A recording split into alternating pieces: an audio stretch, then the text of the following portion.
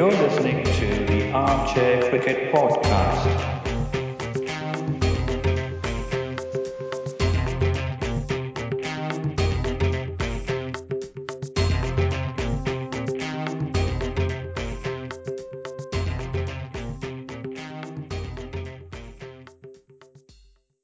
Hello, everyone.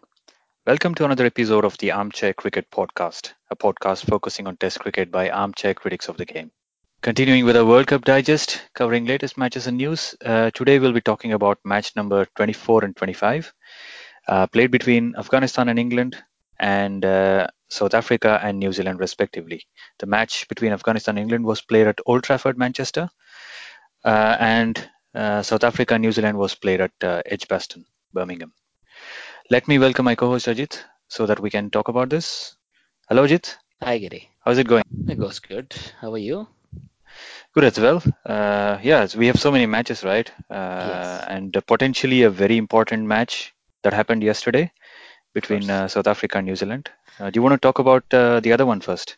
Sure. So before we go to that one, so let's look at the other match that happened. So the match between Afghanistan and England. So in this case, this was a little bit of a one-sided match. When you look at the scores, England won this match comfortably by 150 runs. So England had won the toss and elected to bat first. Ever since they did that, sort of the writing was on the wall against this Afghan team, who's a bit, they're not the best team out there in this World Cup and they're struggling a little, right? So James Vince made 26, another pretty 20. And then Johnny Bairstow and James Vince actually started out very slowly. And when James Vince was dismissed, the score was 44 in the 10th over. But then Johnny Bairstow picked up the scoring rate along with Joe Root, who was his usual, very metronomical self. And Johnny Bairstow made 90 before he was cotton bowled by Gulbuddin Naib. Joe Root made 88, again of just 82 balls. And then again he fell to Gulbuddin Naib. But Eoin Morgan played probably what is to date his best ODI innings. And he hit 148 of 71 balls with 17 sixes. This is the maximum number of sixes for any batsman in an ODI innings. He was then supported by Moeen Ali, who made 31, but Butler and Ben Stokes did not have much to contribute. But they ended up with a total of 397 for six, England. When you look at the bowling stats, Dawlat Zadran took 3 wickets but considered 85 runs. Mujibur Rahman took no wickets but considered just 44 runs of his 10 overs. They did a good job in the middle overs. Nabi took 0 for 70 of 9 overs. And Gulbuddin Naib had a very decent outing given the score. He took 3 for 68 of 10 overs. The worst bowling analysis in this match went to Rashid Khan, who took 9 overs for 110. It was a nightmare of a day for the Afghans' let's say, main strike bowler. When it came to Afghanistan's innings, well, it was going to be a tough chase from the outset, and it did not help when they lost Noor Ali Zadran, bowled Archer for a duck. Gulbuddin Naib promoted himself to open and played a very flashy 37 of just 28 balls, but before he was caught by Wood or off Wood by Butler. Rahmat Shah made a steady 46 but took way too many balls. Hashmatullah Shahidi made 76 of 100 again, 100 balls. Asghar Khan who finally found some form, making 44 or 48. And then Najibullah Zadran made 15, but the rest of the batting order could not contribute much. And they subsided to 247 for 8. And England won by 150 runs. When you look at the bowling from England, Vokes took 41 for no wicket in 9 overs. Jofra Archer, 3 wickets for 52 and 10. Moeen Ali, 35 runs off his 7 overs, no wickets. Mark Wood was good. He took 2 for 40 of 10 overs. Adil Rashid also took 3 wickets for 66 of 10 overs, and Ben Stokes completed the remaining overs. So Eoin Morgan was the man of the match. There are no doubts in that, I guess. He played a really explosive innings, Giri. Yeah, I think it was one of the most cleanest hitting. I saw the highlights. Right. This reminded me of the innings he played with Jos Butler back in the Caribbean earlier this year. I think both of them got hundreds back then. Uh, Butler was the more aggressor there, but this time I think Morgan just showed the whole world what a capable hitter he is. Right. And I think his game has transformed so much over the last couple of years. He strikes so beautifully. So he Mm. was timing everything. He was timing every single ball. I think if you try to follow the highlights of this match, for me at least, I got a bit tired of looking at all those sixes because there's so many of them, right? So it Right. was Right. it's a downpour of sixes, and unfortunately, I think Rashid Khan had a very bad game. Right. I don't know what the morale of the team right now is. Afghanistan's team, they looked a bit down on the field when they were bowling, Hmm. and Rashid Khan seemed to be out of sorts, or probably England had worked him out very nicely. Right. Johnny Bairstow, you remember, played with Rashid Khan for Sunrisers in the IPL. So Aha. I think Aha. he must have had some inside secrets there that he had shared with the England cricket team. So they Right. probably knew how to handle him. And the other thing I noticed was if you compare the spinners, Mujibur Rahman, Mohammad Nabi, and Rashid Khan, you look at Rashid Khan, he went for plenty, Hmm. right? Nabi went for 70 runs in his 9 overs, but Mujibur Rahman, he went for just 44 runs. So he was a pick of the bowlers for them in terms of spinning options. What I understood here is Rashid Khan is difficult to read from the hand. So he has a very quick arm action, so you can't read what he's going to bowl. Hmm. But before he bowls the delivery, you can see in his stride already how he's holding the ball, whether it's going to be a googly or whether it's going to be a traditional leg spinner. You can spot that. But with Right. Mujibur Rahman, I think Sangakkara made an analysis during the match, Hmm. and what he noticed was he has the same kind of an action and he holds the ball in a very similar fashion, no matter what kind of delivery he bowls, whether it's a straight slide oner. Or if it's a carom ball, or if it's an off spinner, so it's actually difficult to spot Mujibur Rahman when he's on song. And I think this Right. was one of the occasions. And Bairstow actually played him with a lot of respect earlier in the Hmm. innings. So that's why you see a lot of dot balls in his bowling figures. So all in all, I think Afghanistan probably had lost the match by the time the 25th or the 26th over was done. I think England were looking ominous already. The other points I noticed was England's acceleration in the death overs is unbelievably good. So what they Right. did is, if you compare the batting figures every 10 overs, there was a graphic that was displayed during the match or at the end of the Hmm. match. So the Right. first 10 overs, England scored 46 runs for the loss of 1 wicket. The next 10 overs, so between 11 and 20, they scored 60 runs. So they were already getting up to 6 runs an over. Hmm. 21 to 30 was 58 runs for the loss of 1 wicket. So just about 6 runs an over. And then from over number 31 to 40, that's when Morgan was getting along really nicely.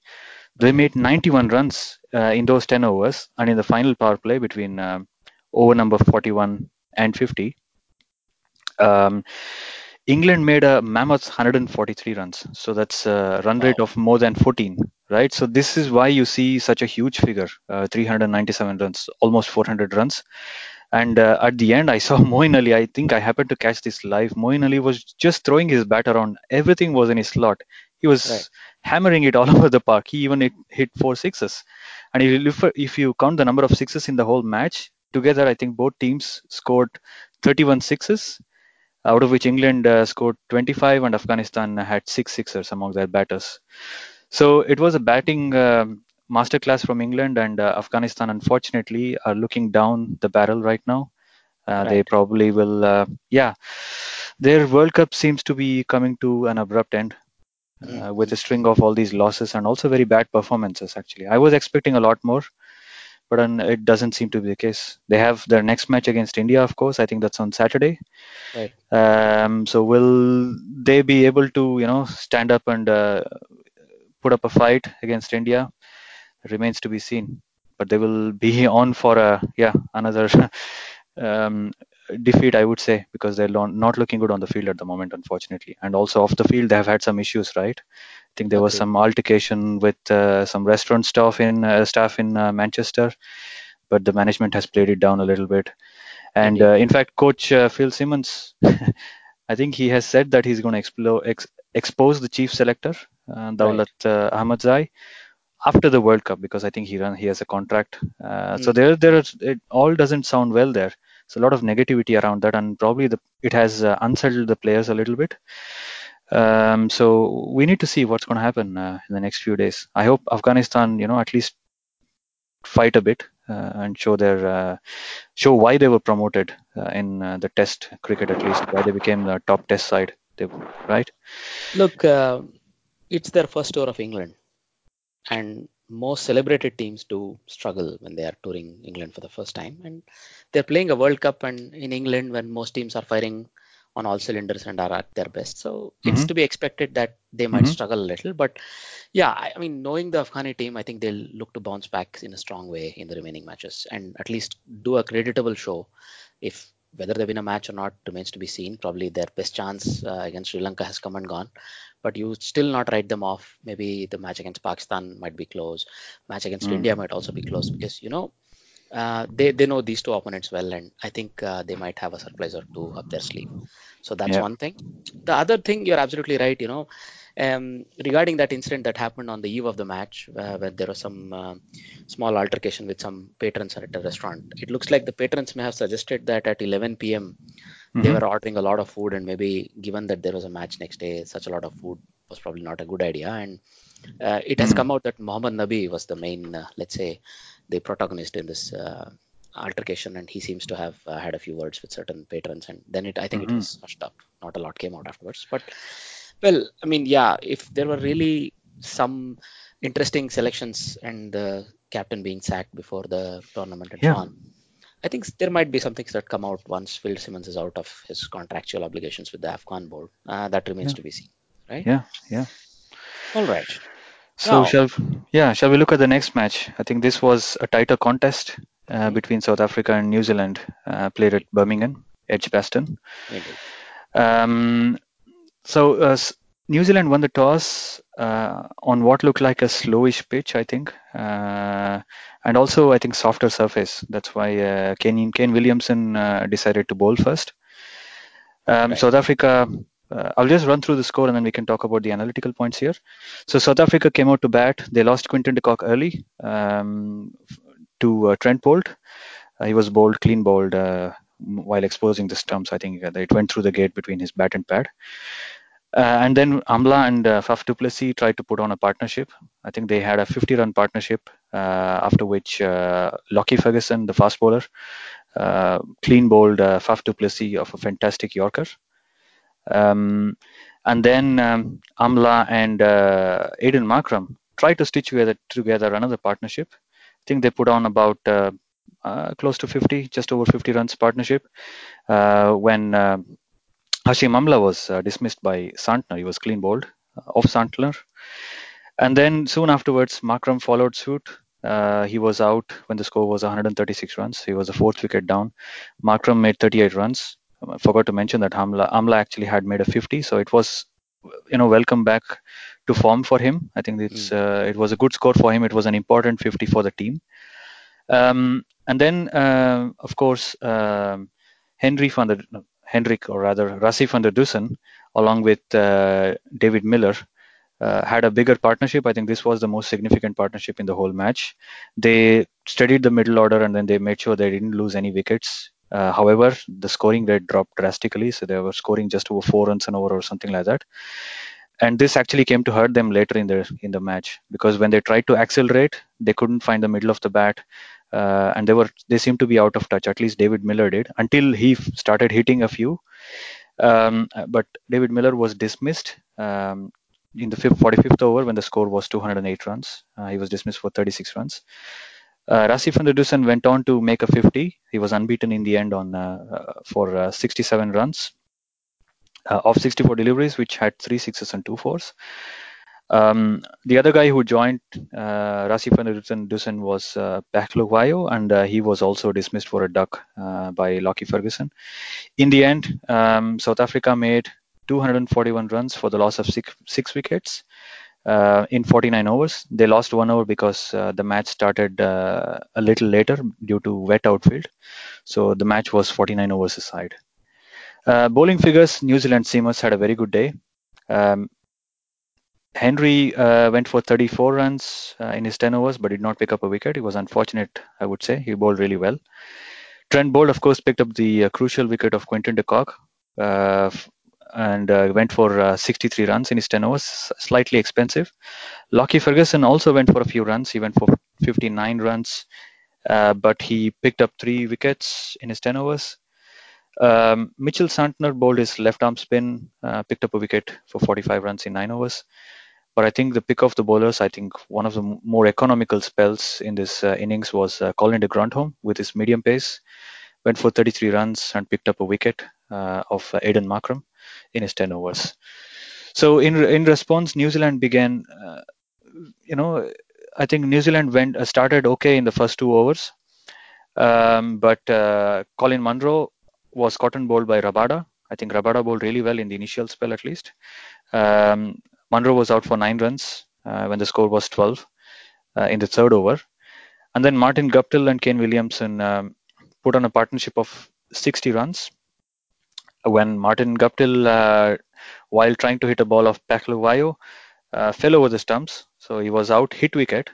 That's a very strange dismissal. I think this is the first one of this tournament this year. Hit wicket for 35 runs. Ross Taylor soon joined Williamson, but he was out cheaply for 1 run. I was caught by Quinton de Kock of Chris Morris. I think Morris also bowled really well during this period. I think between the 15th and 20th over, I think he was bowling really well. And Tom Latham was also out for 1 run. Again, similar dismissal, caught by Quinton de Kock of Chris Morris. Jimmy Neesham then had a sizable partnership with Kane Williamson. I think by when Neesham was out, I think the score was 137 runs for the loss of 5 wickets. Neesham was again caught by Amla of Morris. I think this was a very nice slip catch. It was more of a fly slip, I would say, where Amla was standing. It was a very sharp catch. So it was good to see Amla fielding so well. Right. And then Colin de Grandhomme joined Kane Williamson. Kane Williamson was looking steady, but he was not his fluent best. I have to say it was more of a grinding innings by him. But Colin de Grandhomme, I think this was neck and neck. The match was neck and neck at this point. But de Grandhomme provided some fireworks. I think he provided much needed, I would say, hitting during the middle overs, which meant that he scored 60 runs of 47 deliveries, which had 5 fours and 2 sixes before he was dismissed by Ngidi, caught in the deep by Faf du Plessis at long off. By the time I think the match had become very close, I think it was one of those scores where it reminds me of the 90s where we had a similar match. I think I don't remember the exact one, but we had very similar matches in the 90s where short targets or a smaller target would always provide a lot of entertainment, and this was one of those. In the end, Kane Williamson was still there. He ensured that he took the game deep, and he ensured that New Zealand won it in the end. I think in the last over against Pakluwayo, he hit a six, maybe of the second delivery of the last over, Right. and then that basically settled the score. I think New Zealand then needed just 1 run. They finished it off. So New Zealand won the match by 4 wickets in the last over. So that's the 49th over. Amongst the bowlers, Rabada picked up a wicket for 42 runs in his 10 overs. Ngidi picked up a wicket for 47 runs in his 10 overs. Morris, 3 wickets for 49 in 10 overs. Pakluwayo, 1 wicket for 73, was a bit expensive in his 8.3 overs. Imran Tahir, he didn't pick up a wicket, but he went for 33 runs in his 10 overs. Man of the match was obviously Kane Williamson for his 106 not out, seeing the team home safely. And South Africa are virtually out of this World Cup because of this yet another loss. So it doesn't look good for them anymore. So what do you think of the match, Ajit? Did you like Well, I it? mean, yes, man, it was the first true thriller of this tournament, I would say. Mm-hmm. And as most thrillers go, it was a low scoring one. It was on a sticky sort of a pitch, as you saw that, nobody was able to really score freely. Not a lot of batsmen scored at 100 strike rate or more. So Rasif Anderson did it, and then David Miller sort of almost did it.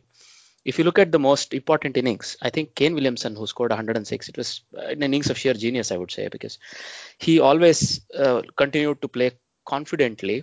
This guy has a solid technique, we know it, but he was also a master of not expending too much energy when he goes for his strokes. But in this pitch, you kept seeing he kept getting beaten because of the balls that used to sort of stick in the pitch. So very much like what Colin de Grandhomme did, and maybe even Matt Henry to an extent. They identified the right length to bowl on that pitch and continued to exploit it, where it became very difficult for the batsman to hit. Even a clean hitter like Martin Guptill couldn't sort of, get away with scoring big big total or a very quick total, a quick number. But then what really mattered was South Africa tried their best. They were a bit unlucky, For example, I think Kane Williamson got a life when the last ball of Imran Tahir's spell was a caught behind, but nobody appealed. Well, or they appealed sort of half-heartedly, and there was no review taken up as a result. Kane Williamson got away with it. That could have been a turning point. Yeah. The other thing, I think, Colin de Grandhomme, when he tried to hit a couple of his shots, fell short of fielders. For example, the one near the boundary where David Miller almost tried the 1 year short mid wicket, again, it was David Miller, right? In any case, it was very clear that this was going to be a hair's breadth away, one way or the other, whichever team won. And I think Kane Williamson was the real difference there. I mean, as well as Colin de Grandhomme and to an extent James Neesham did, supporting him. Without him, this was not going to be a victory for New Zealand. And this guy, he's actually blocked 72 dot balls. Yeah. In an innings of 138 in a one day, you cannot imagine somebody blocking more than half his balls, but he did.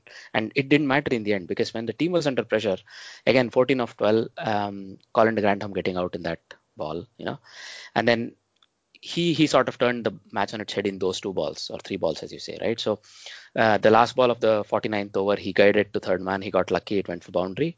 And then the second ball of the last over, when it was 7 of 5 or some such, he just hit a 6.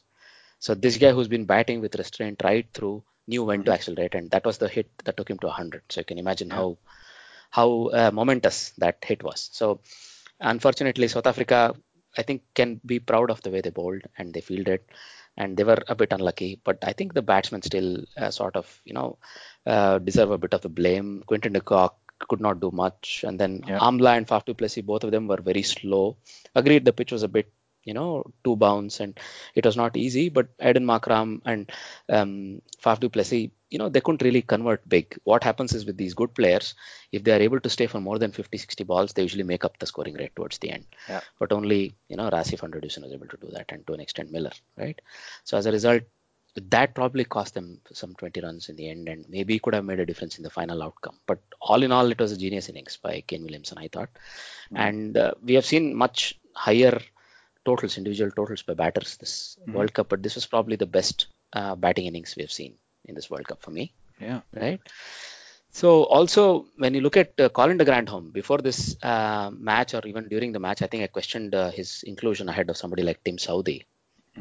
And then he replied fittingly by performance on the pitch. First of all, 10 overs for 33, 1 wicket was very parsimonious. And also, as I said, he identified the right pace and length. And most importantly, he scored 60 of 47, where he was the aggressive batsman there. In that partnership of 91, I think Kane Williamson contributed just 28 or 29.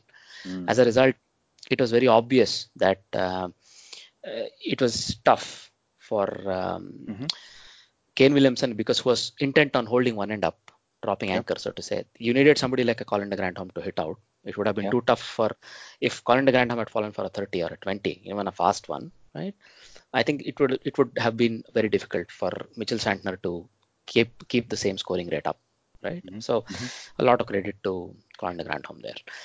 All right, so as you are saying rightly, probably Andile Pelukwayo had a bad day, and probably that cost South Africa as well, because 8.5 overs for 73 in such a low scoring encounter was very, very difficult, right? And then, as I said, it was a little bit here and there, and South Africa were on the wrong end of it. So they are nearly out of the tournament. It's just a mathematical possibility what remains for them, but even that remains to be seen, frankly, because they still have a very tough journey to a couple of tough matches still, and God knows whether they'll be able to turn it around. But I'm sure they can perform well and hold their head high when they go home, because they tried their bit. They will probably review the easy loss to India or a couple of their earlier matches, but what happened, right? Yeah. All right. But further, one more highlight. One more highlight. Yeah, Hashim Amla finished or completed 8,000 runs in this match, right? So he's the second fastest to achieve this feat. Second only to, of course, King Kohli, who did it in one innings earlier. Right. 175 innings for Kohli and 176 for Hashim Amla. Right. Hashim Amla may be almost at the twilight of his career. So we will have to see what he does after the World Cup. Maybe he retires from limited overs cricket.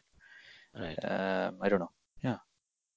Well, I think this unexpected dip in form probably cost him the higher let's say the Hmm. record in a less number of matches. Probably this dip in form and less score runs he's been scoring cost him that, Yeah, probably. yeah. Right.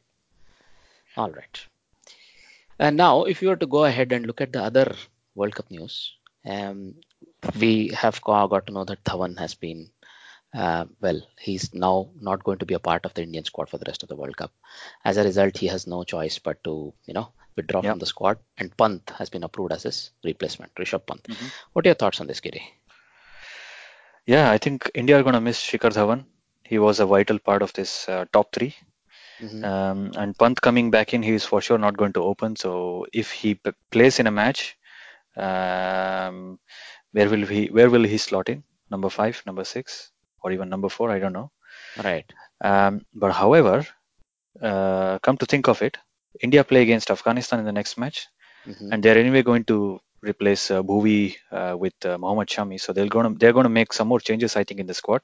So it may not be a bad opportunity for them to give Pant a chance to go and express himself, so Right. that he'd at least match fit when the Hmm. time comes, when the serious when there are more serious matches, or when the when they have to play against a tougher opposition like England, for example, whom they have not played against yet. So this might be not such a bad thing for India. At the same time, I Hmm. think Dhawan's presence will be missed.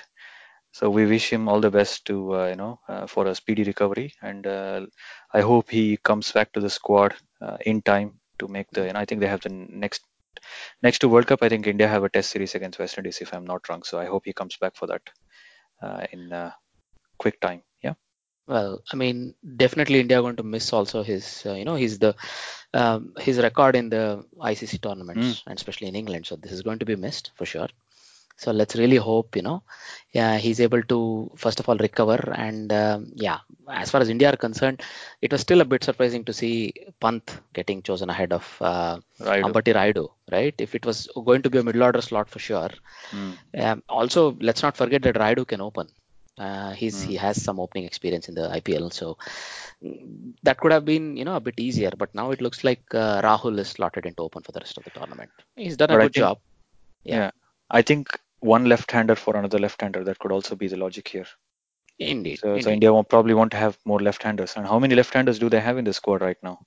Well, not a lot. You're right. Yeah. See, Right. I think that's probably the reason why they need him. And he can be used as a floater. He can be used at whatever batting order slot Yeah. outside of top three, I would say, right? Yeah. Yeah. And then because he's a lefty, he brings that that left and right combination, and always, also he's very competent against spinners. Mm. He's Mm. been showing that to us, so that'll be good in the upcoming matches, right? And he manages to clear the fence even when he's out of shape. Oh yeah, oh yeah. Yeah. So he We've has had got a lot of enough. power. Yeah. Sanjay Manjrekar, I think, was pointing out some of these things, Yeah. right? But I Indeed. Yeah. mean, at the end, where the ball ends up is what matters, because there is this article by, I think, Osman Samiuddin, if I'm not wrong, where he points out how Hardik Pandya has risen to the annals of being a freak, air Hmm. quotes, Hmm. because some of his shots don't look believable at all, because they are not in any way or form orthodox, or even they go against everything that you see in a coaching manual, but the ball is always going to the boundary, he says. Yeah. Yeah. So, this guy is playing some helicopter shots or whatnot. So that's Yeah. another article I can recommend to our listeners. The article that Osman Samiuddin wrote about how Yeah. Pandya is now going to be also a freak, so to say, Yeah. in terms of his performances. And I remember when there was a preview of India-Pakistan match Hmm. before the toss. The players were having practice. They were practicing on the field. Right. Pandya was taking batting tips from, guess who? Rahul Dravid. No, All Mahendra right. Singh Dhoni. Wow. Okay. Yeah, so they were Okay. standing next to each other, and Dhoni was actually telling him, with a an imaginary bat. They were not holding a bat, but Dhoni was telling him how to follow through on a shot. I think he was fine tuning his helicopter shot skills. Right. Dhoni was Right. telling Right. him this was right. They were standing next to each other, so it was a very nice sight to behold, because Dhoni was passing on all that knowledge of power hitting to a youngster like Hardik Pandya. Right. So yeah, so I just remembered that because you mentioned Pandya, and how Pandya has become such a powerful striker. When you look Hmm. at him, he's not he doesn't have a powerful build, but I think his core strength is very good. He has a stable base, and he has a very good core strength. Indeed. No, that's a right assessment, I would say. And also longer levers than most Yeah, people think, right? yeah, yeah, yeah, Right. yeah.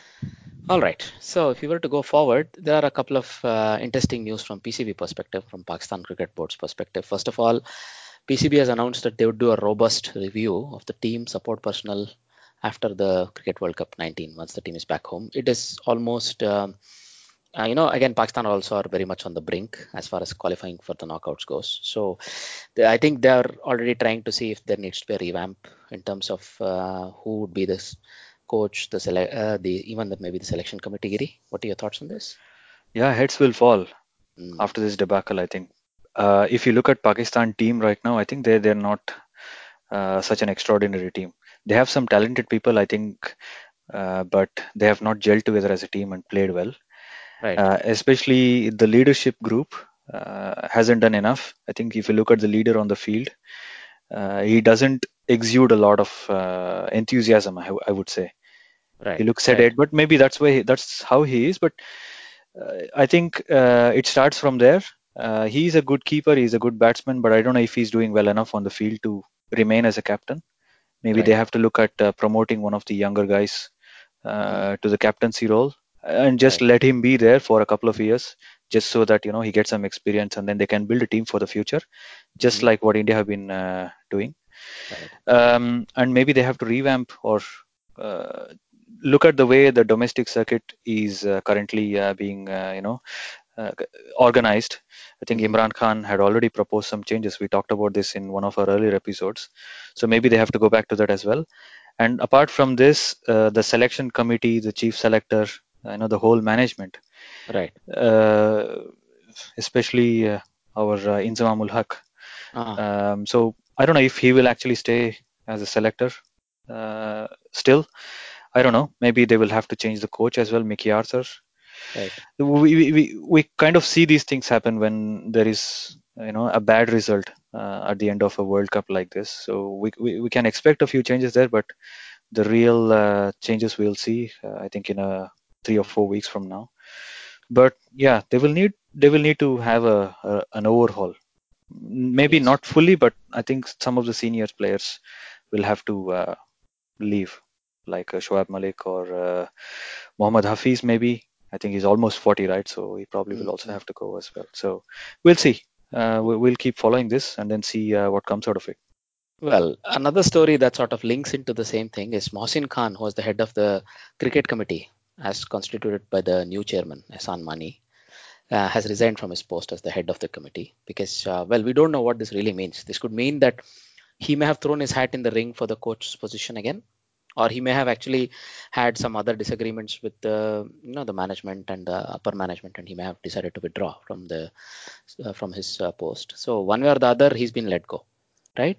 So we don't know how this is going to shape up. I'm Hmm. looking for some latest analysis shows in which he participated. Maybe he's given a hint. If I get to know anything, I would probably talk about it in the upcoming episodes, right? Hmm. Now, there were some other interesting cricket news from outside of the World Cup. So, first one is that there was a match between Netherlands and Zimbabwe yesterday in Deventer, right, where Netherlands won comfortably in a 47-over game. So, batting for Zimbabwe, it was a rain-affected game, so the match was reduced to 47 overs, and Zimbabwe made only 205 for 8 wickets in 47 overs, right? And then Netherlands comfortably chased it down in the 43rd over with just the loss of 3 wickets, right? And then there is also this news about the Mali T20 women's team, who unfortunately have not covered themselves in a lot of glory. They were all out for six against Rwanda women. So in this match, in the specific match of the Kuibuka Women's T20 tournament held in Kigali City, this is a quadrangular tournament where Mali, Rwanda, Uganda, and Tanzania are playing each other. So Mali women seems to very much be the weakest team because they were once out for six, all out. This is comfortably the lowest score made by any team in any T20 tournament, barring some amateur leagues, I'm sure. So which Rwanda won with just four balls. With they just took four balls to win this match by 10 wickets, right? This is the largest margin of victory, also the number of balls remaining and everything. And Hmm. then in the upcoming match, Mali were all out for 11 against Tanzania, right? And which Tanzania again won with just four balls bowled. And then in one of the upcoming matches, Uganda made a very small 314 for two in their 20 overs. and Mali were all out for 10 again. So it's been, to say the least, a very one-sided tournament, I think, as far as Mali is concerned. So they've not been really covering themselves with a lot of glory. Mhm. So going on, we've come to know that Yuvraj Singh, who recently announced his retirement from all forms of cricket, is still interested in playing some T20 leagues out there, and he's asking if he can get a no objection certificate from BCCI to play in the other T20 leagues. So I think this is a good thing. He has a lot of experience to offer, and many tournaments Mhm. out there could use his experience and Mhm. his sort of even leadership skills if required. So Yeah. we wish him all the best going forward. Irfan Khan also has done this. Irfan Pathan, sorry. Indeed, Right? He had indeed. also asked for NOC. I don't know what happened to that, but Yeah. it's a I mean, good there's thing. some time yet. It's for Mhm. the, I think, the Canada T20 League. So there is Mhm. some time yet, and he may get it, of course. And Yeah. knowing that his chances are clearly not going to come again for the national team, and Yuvraj having retired, they both may be given this opportunity, Mhm. right? All right. If we now go on to the trivia section, the trivia question from the previous episode was, which player holds the record for the fastest 50 for West Indies in a World Cup match, right? So surprisingly, our good friend Yogesh got the answer, but he got only one part of the answer. He has later clarified indeed that there were two people. So the answer actually is twofold. So Brian Lara, who made a 50 of just 23 balls against Canada in 2003 World Cup, and then Kyron Pollard, who made again of 23 balls against Netherlands in the 2011 World Cup, are the joint holders of this record. And Yogesh had pointed out that because Brian Lara did it first, he deserves the record. But I think both of them deserve, no matter when the record was achieved, they both Mhm. deserve to hold the record jointly. And of course, we really hope Yogesh continues to answer the questions, and other listeners also take a cue from Yogesh's spirit and answer our questions and encourage us. All right. So the trivia question for this week is, who is the first New Zealand batter to be dismissed at wicket in a World Cup ODI match? Right? If you've been following the cricket recently very carefully, you know the answer to this question. All right. You can get in touch with us to give us the answer to this trivia question, or for any other thoughts or comments that you want to share with us on social media, for example, at Armchair Cricket Pod, or through our Facebook page, right? Or you could write into us at armchair.cricket@gmail.com. You could also leave a comment in whichever podcasting app you may use, for example, Podbean, Apple Podcasts, any of those, right? So do keep listening to us. We have plenty of interesting episodes coming up. We'll have some guests who'll be taking part in a review of the World Cup so far with us and so on. And I do hope you all stay tuned in and keep encouraging us through your comments. Having said all that, it's a goodbye from me. And it's a goodbye from him. Bye bye.